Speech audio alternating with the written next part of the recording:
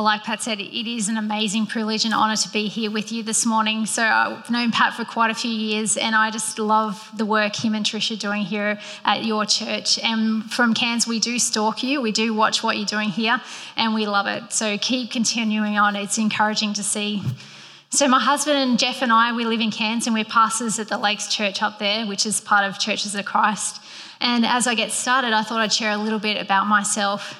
So the picture on the screen that you'll see was just taken last week at our church Christmas Carols event, which we run for our church family, all our playgroups families, and our wider community. So very recent family photo.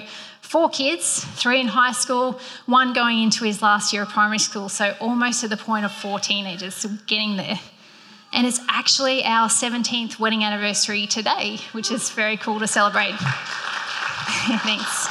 So Jeff gets to preach at home in our home church, and I get to be here with you. But that's okay, he released me to do that. We celebrated earlier in the week. So I'm one of those people who likes to get up early in the morning. Yep, one of those early morning people. And I do a fair bit of cycling. So often in those early hours of the morning, especially in winter, it's pitch black when I leave home on my bike. And I'll ride usually to the beach because it's my favourite place. It's about a 45-minute bike ride from my place. And I go there to see the sunrise. Because the sunrise, as we see it creeping up over the horizon, the colours, it's like a painting that God provides for us every day. God is so artistic. And in those moments where I'm watching the sunrise, I feel God's presence. It's a moment of worship as the waves are kind of crashing in as I'm sitting there and just the colours explode. And it's a moment of quiet, of stillness, of peace before I have to get home and get kids to school. So I love it. And then I'll do the 45-minute ride back home and get into the craziness of the day. But the light, the early morning, there's just something about it. The presence of God is there, and it's spectacular. So I also have a passion for seeing people come to know Jesus and to grow deeply in their relationship with him, and not only grow deeply in their relationship with him, but allow the Holy Spirit to move in and through them as they listen to what Jesus is saying to them.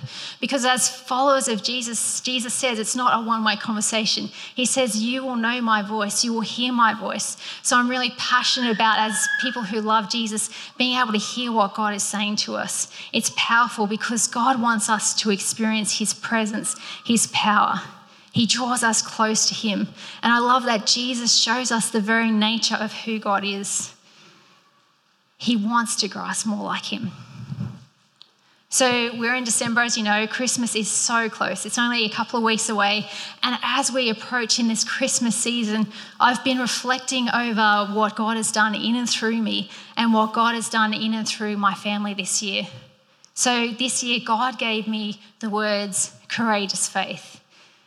And as many of you know, if God gives you a word like that, he's usually going to take you through circumstances and take you on a journey to teach you exactly what that means. And boy, did he do that this year. So what does it mean to have courageous faith in every season? Now, this is a really easy concept to talk about, courageous faith, but extremely difficult to live out. Because courageous faith means stepping out into the unknown. It means stepping out and taking risks that seem outrageous, that seem crazy. And it means stepping out and following Jesus when pretty much a lot of people around you or everyone around you is saying, why are you still holding on to faith? Why do you still believe? Why are you still going down this track? So holding on to courageous faith started for me in November of last year. So I was down here in Brisbane for our Churches of Christ Ministers Forum and AGM.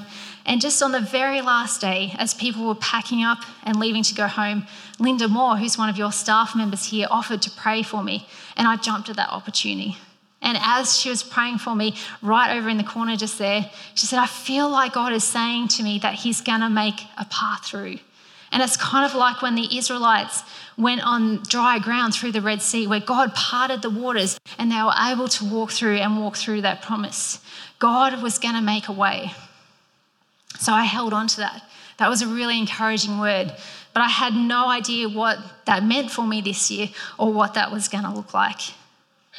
But now I can look back and say with truth that when God was leading the Israelites through, that every single person that walked through on that dry ground, it took courage. So imagine stepping through on a place that normally you can't walk, with walls of water surrounding you, getting to the other side, looking ahead, saying, I'm following Jesus, I'm trusting Jesus with each step. So I held on to that, and God really has made a way this year.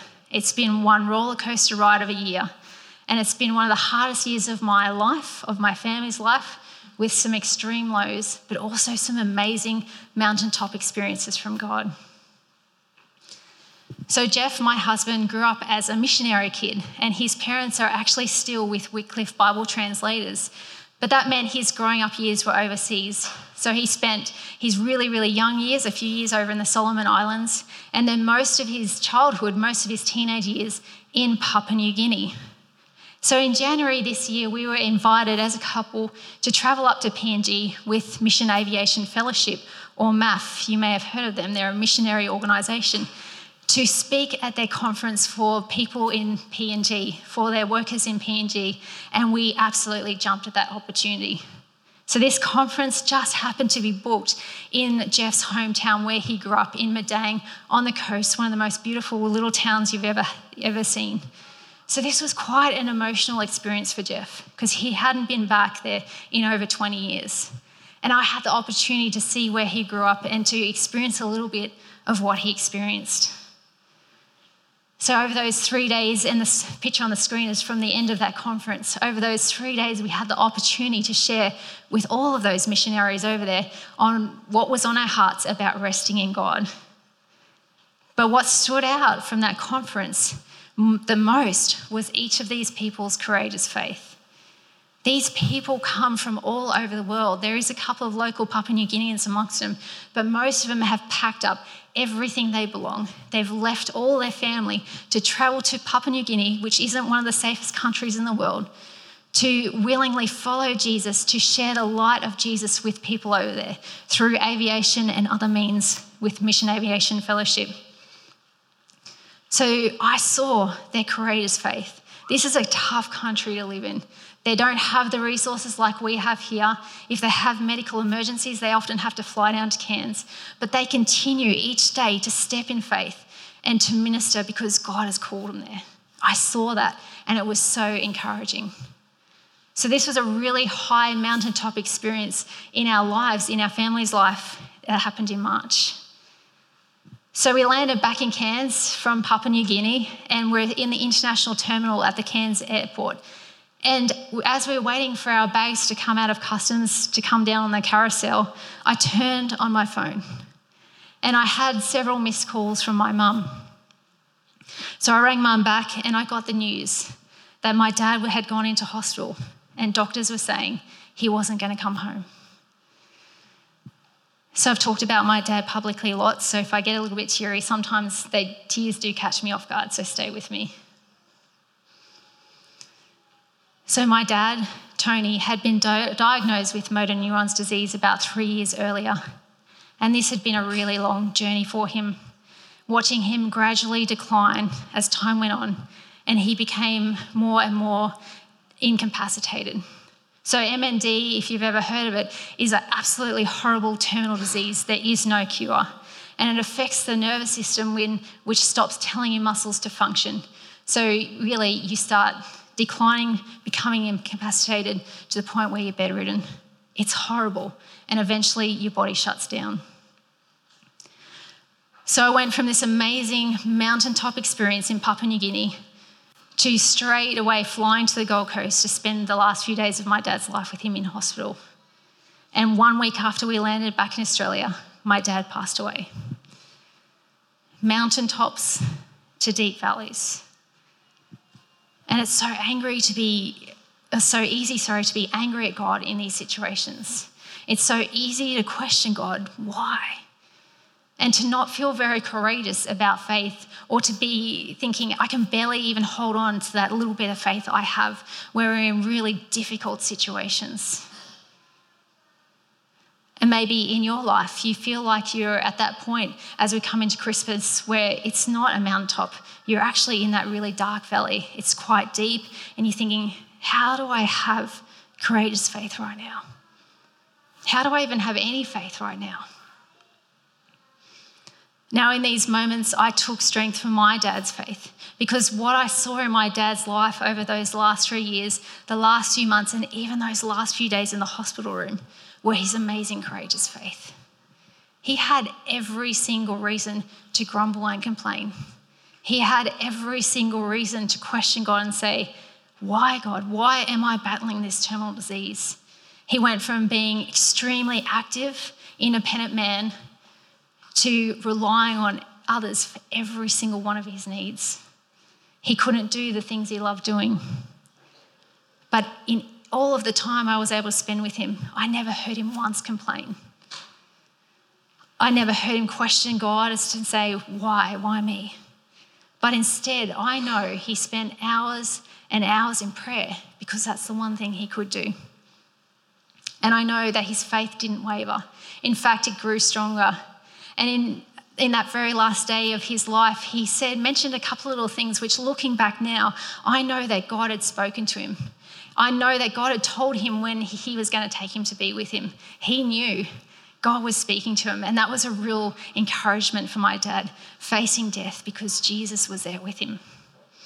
He displayed incredible, courageous faith, and he refused to let go. So there's a book in the Old Testament, and this book is called Nehemiah. And I want to look at this book this morning because Nehemiah faced different circumstances to what we face, but he shows us those mountaintop experiences and those deep valleys that happen and how God moves in that. Nehemiah shows us courageous faith in every season of life. So I want to give a quick background as to what's happening in this book of Nehemiah so we kind of understand the context. So in the Old Testament, we know that the Israelites were God's chosen people, and they'd been given the promised land, and the Israelites had dwelled in this promised land. They'd prospered and they'd enjoyed so much from God. But at this point in their history, Israel had actually been captured and taken into exile. Their city had been destroyed, the temple of God had been destroyed, the walls had been destroyed. So the nation of Israel had gone from a mountaintop experience of the promised land to now being in exile, to being slaves in a foreign country. Their home destroyed. Mountaintops to deep valleys. So for about 70 years, the people were in this exile, and it was only when a new king came into power, a new king in Babylon, that he started to allow these Jewish people to return home. And some of them did. And when they returned home, they started to rebuild the temple, because the temple was so important back then to their faith. The temple in the Old Testament before Jesus was the physical dwelling place of God's presence. It was also the place where they went to worship. It was a place of community. So people had gone back and they started to rebuild this. And this is where Nehemiah comes into the story. Nehemiah heard that the temple was being rebuilt, but yet the city was still under threat because the walls weren't there to protect it. So Nehemiah is an adult, and we see him serving in the king's court, in the king's royal court, as a cupbearer. So what we know about Nehemiah is just from when he's an adult. We have no idea about his growing up. We do know, though, that he wasn't a leader. He wasn't a priest. He wasn't anyone significant technically in Israel's history, in any genealogy line. He was just a man. And Nehemiah wasn't in Jerusalem when he heard the news of what was happening back home, but he was compelled and he was moved when he heard. So let's pick up the story from Nehemiah chapter 1. He says, "These are the memoirs of Nehemiah, son of Hasaliah. In late autumn, in the month of Kislev, in the 20th year of King Artaxerxes' reign, I was at the fortress of Susa. Hanani, one of my brothers, came to visit me, and some other men who had just arrived from Judah. I asked them about the Jews that returned there from captivity and how things were going in Jerusalem. And they said to me, 'Things are not going well for those who have returned to the province of Judah. They are in great trouble and disgrace. The wall of Jerusalem has been torn down and the gates have been destroyed by fire.' When I heard this, I sat down and wept. In fact, for days I mourned, fasted, and prayed to the God of heaven." Nehemiah heard the news of what was happening back in Jerusalem. Things were not going well. When I got the call from my mum to say my dad had gone into hospital, I felt like that was almost like the news from Hanani to Nehemiah. Things were not going well for the people I loved. There was trouble in the way. But the first thing that Nehemiah did when he heard this news was to weep. He allowed himself time to mourn and fast, to pray, to commit it to God. And I think it actually takes a lot of courage when we're facing those big emotions, when we're facing things like grief, to stop, to allow ourselves to feel that, because we don't want to feel emotions like that. They're not fun things to feel. It takes courage to stop, to sit in that moment, to mourn, but also to commit that to God, to hand it over to God.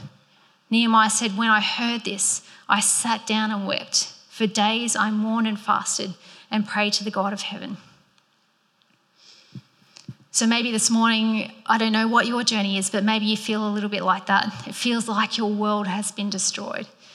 There's some sort of loss. Maybe it's a loss of job, a loss of loved one, a loss of something significant. Now, we aren't in exile. Our city hasn't been destroyed, but it can feel like in our lives there is trouble and disgrace. Things have been torn down and destroyed. You might even feel like your faith is in ruins. It feels like so much is taken away. Nehemiah's response: mourn, pray, weep. What about us? With the situations we face in our lives, with what we're seeing around us, is it causing us to be on our knees and praying like Nehemiah? Because it takes courage to do that. It takes courage to hand these things over to God, because we want to control. We don't like things being out of control. And sometimes when we hand really difficult things over to God, it feels like we're losing control. But we're not. God is the ultimate provider. He's the ultimate one who loves us. He is in control. Now, I kept coming back to the faith of those missionaries that I saw in Papua New Guinea. I kept coming back in my life to the faith, the courageous faith I saw in my dad. And I kept coming back to the promise that God gave me in November, that he was going to make a path through, that he was going to provide opportunities and provide growth in my relationship with him, even though all these things were going on around me. I just needed to keep taking steps of faith. I needed just to keep walking. He was asking me to continue to step forward in my relationship with him. So Dad passed away and I flew home to be with my family over the Easter weekend. And Easter Sunday night, after our evening service, we jumped in the car with the kids and we drove down to the Gold Coast 23 hours straight in the car to be at my dad's funeral. But 6 weeks after Dad passed away, God continued to bring about that promise that he used Linda to share, that God was going to continue to grow me, that he was going to continue to use me and as I step forward. And at the end of May, I found myself on a plane to America. I had the opportunity to leave my family, my 4 kids with my husband, for 2.5 weeks and go over there with 10 other pastors from Churches of Christ all around Australia on a study tour, to learn from pastors and leaders and visit 12 different churches over in Los Angeles and Phoenix. So I went from this mountaintop experience of PNG to the deep valley of my dad, back up to a mountaintop experience of America, where I was sitting in rooms with pastors who were sharing about how God was leading and what God had done through them and how they were taking steps of courageous faith. And as I sat in those rooms, it was there in America that God clearly said to me, courageous faith. He said, this is for you this year, courageous faith. A sacrifice and the willingness of people all around the world to follow Jesus no matter what it costs. That's what I was hearing and that was what I was witnessing and that's what I wanted to do. Now there's a pastor over in Phoenix that I want to share his story. His name was Don Wilson. And he shares about taking a friend in his car and driving out to the outskirts of Phoenix. And if you've ever been to Phoenix, it is desert. And it is literally tumbleweeds and cacti and nothing but sand. So he's driving out to the outskirts of the edge of Phoenix, beyond houses, beyond anything there. And then took his friend up to walk to the top of this little hill. And as they got to the top, he asked his friend, "What do you see here?" And his friend said, "Nothing. I see cacti and tumbleweed," which is literally what he was seeing. But Don had a vision and he said to his friend, "You know what? I see lost people." He had a vision that his small little church would buy this land in the absolute middle of nowhere, and that the city of Phoenix would grow out to there, and that their church would become a thriving church in the middle of a busy suburb. And that's exactly what happened. Through community discernment, the church said, yes, Don, we believe that's a vision from God. We're going to commit to purchasing it. This little tiny church bought this property in the middle of nowhere, built a little building, and now God did exactly what he promised. This church is thriving in suburbia. Phoenix grew out to them, and they are now one of the largest churches with over 30,000 people attending their services across different campuses. They are reaching out with hope to their surrounding suburbs. They are reaching out to people in their community. But they did have the questions of what if? In that discernment process, what if we do this and we get it wrong? What if we're not being good stewards of God's money? What if? So many what ifs. But they decided, you know what, we're going to step out in courageous faith and see what God does. Now I came away from that saying, I want faith like that. I want to step out when it seems outrageous, when it seems crazy, when it seems ludicrous, and see what God does and follow his leading. Now it challenged me that God can do amazing things through ordinary people, because Don was just a man. He was just a man who put his hand up and said yes to God. And I want to do that. I want to trust God. I want to put up my hand and say yes to him. God was asking me to trust him when it didn't make sense. When we're in pain and suffering, he was saying to me, I'm going to make a way through. You need to put up your hand and just say yes. You need to keep stepping forward. Even in that pain and grief, God was saying to me, I'm not finished with you yet. And I know that message that God was giving me, he wanted me to share with you today. God is not finished with you yet. He's not letting me go, and he's not letting you go. Do you believe it? Do you believe that God is not finished with you yet? Do you believe he's moving? Do you believe he wants to use you? Do you have a dream on your heart that is from God? Do you want to put up your hand and say yes? So let's keep reading through Nehemiah. So Nehemiah felt compelled to do something about the state of Jerusalem. So he put up his hand and moved to action. So it says this in chapter 2. Early the following spring, in the month of Nisan, during the 20th year of King Artaxerxes' reign, I was serving the king his wine. I had never appeared sad in his presence, so the king asked me, "Why are you looking so sad? You don't look sick to me. You must be deeply troubled." Nehemiah said, "Then I was terrified." But I replied, "Long live the king. How can I not be sad? For the city where my ancestors are buried is in ruins, and the gates have been destroyed by fire." The king asked, "Well, how can I help?" And with a prayer to the God of heavens, I replied, "If it pleases the king, if you are pleased with me, your servant, send me to Judah to rebuild the city where my ancestors are buried." Nehemiah put up his hand and said yes. Now, when we are called to action, when we are called to follow Jesus with radical faith, it's often terrifying. When we're called to have that courageous faith with whatever it is, our finances, our time, our voice, whatever God is calling us to have courageous faith with, it's scary. And I love that Nehemiah says he was terrified. Now, Nehemiah wasn't anyone important that he could just get up and leave his place where he was and go back to Jerusalem. Remember, he's a slave. He's the cupbearer to the king. So he had to ask the king for permission to leave. He had to ask the king for permission to provide him with things to go back and rebuild this wall. The king could have done anything. The king could have killed him. The king could have imprisoned him. But despite all of those what ifs, Nehemiah said, I'm still going to be obedient to Jesus or God. I'm going to do what he's asking me to do. I'm compelled. And the king replied, "Why are you looking so sad? You don't look sick to me. You must be deeply troubled." Nehemiah was terrified. His courageous faith, and yet God came through. Now, we can read these stories of people in the Old Testament and we can forget that these are actual people that lived.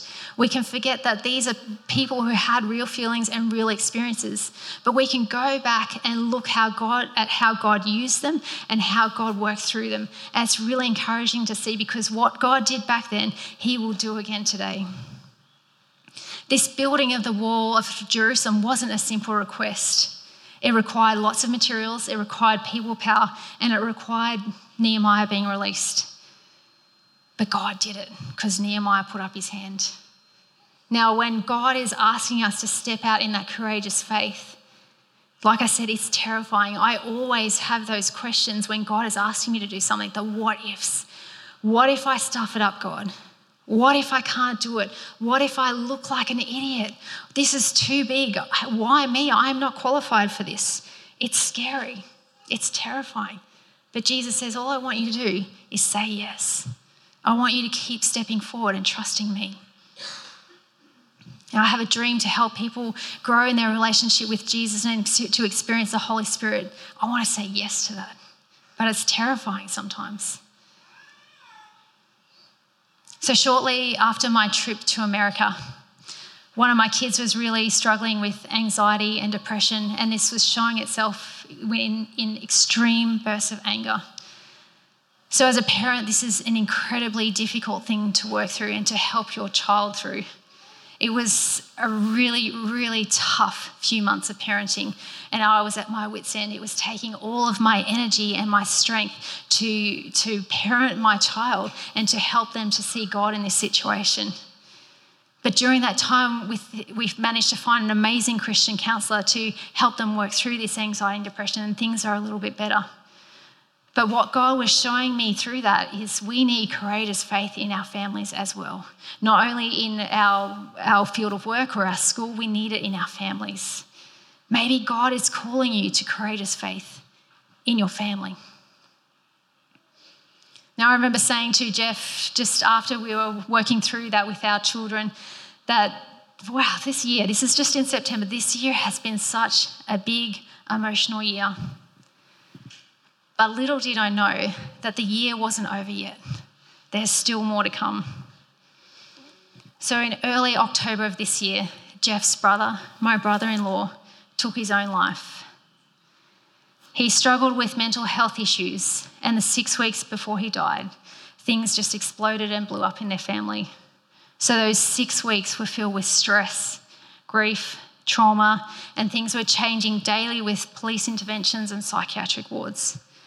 So we were trying to support both him and my sister-in-law and their kids. They've got 4 kids just like us.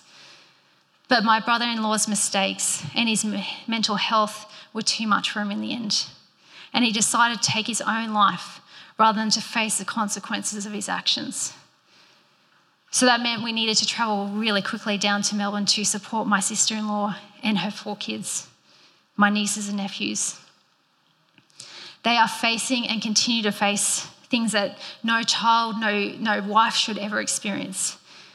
They've been through so much trauma and grief over the last few months, and yet they are a testimony that God, in your deepest, darkest, most horrible valley, that he is with you, he will not forsake you.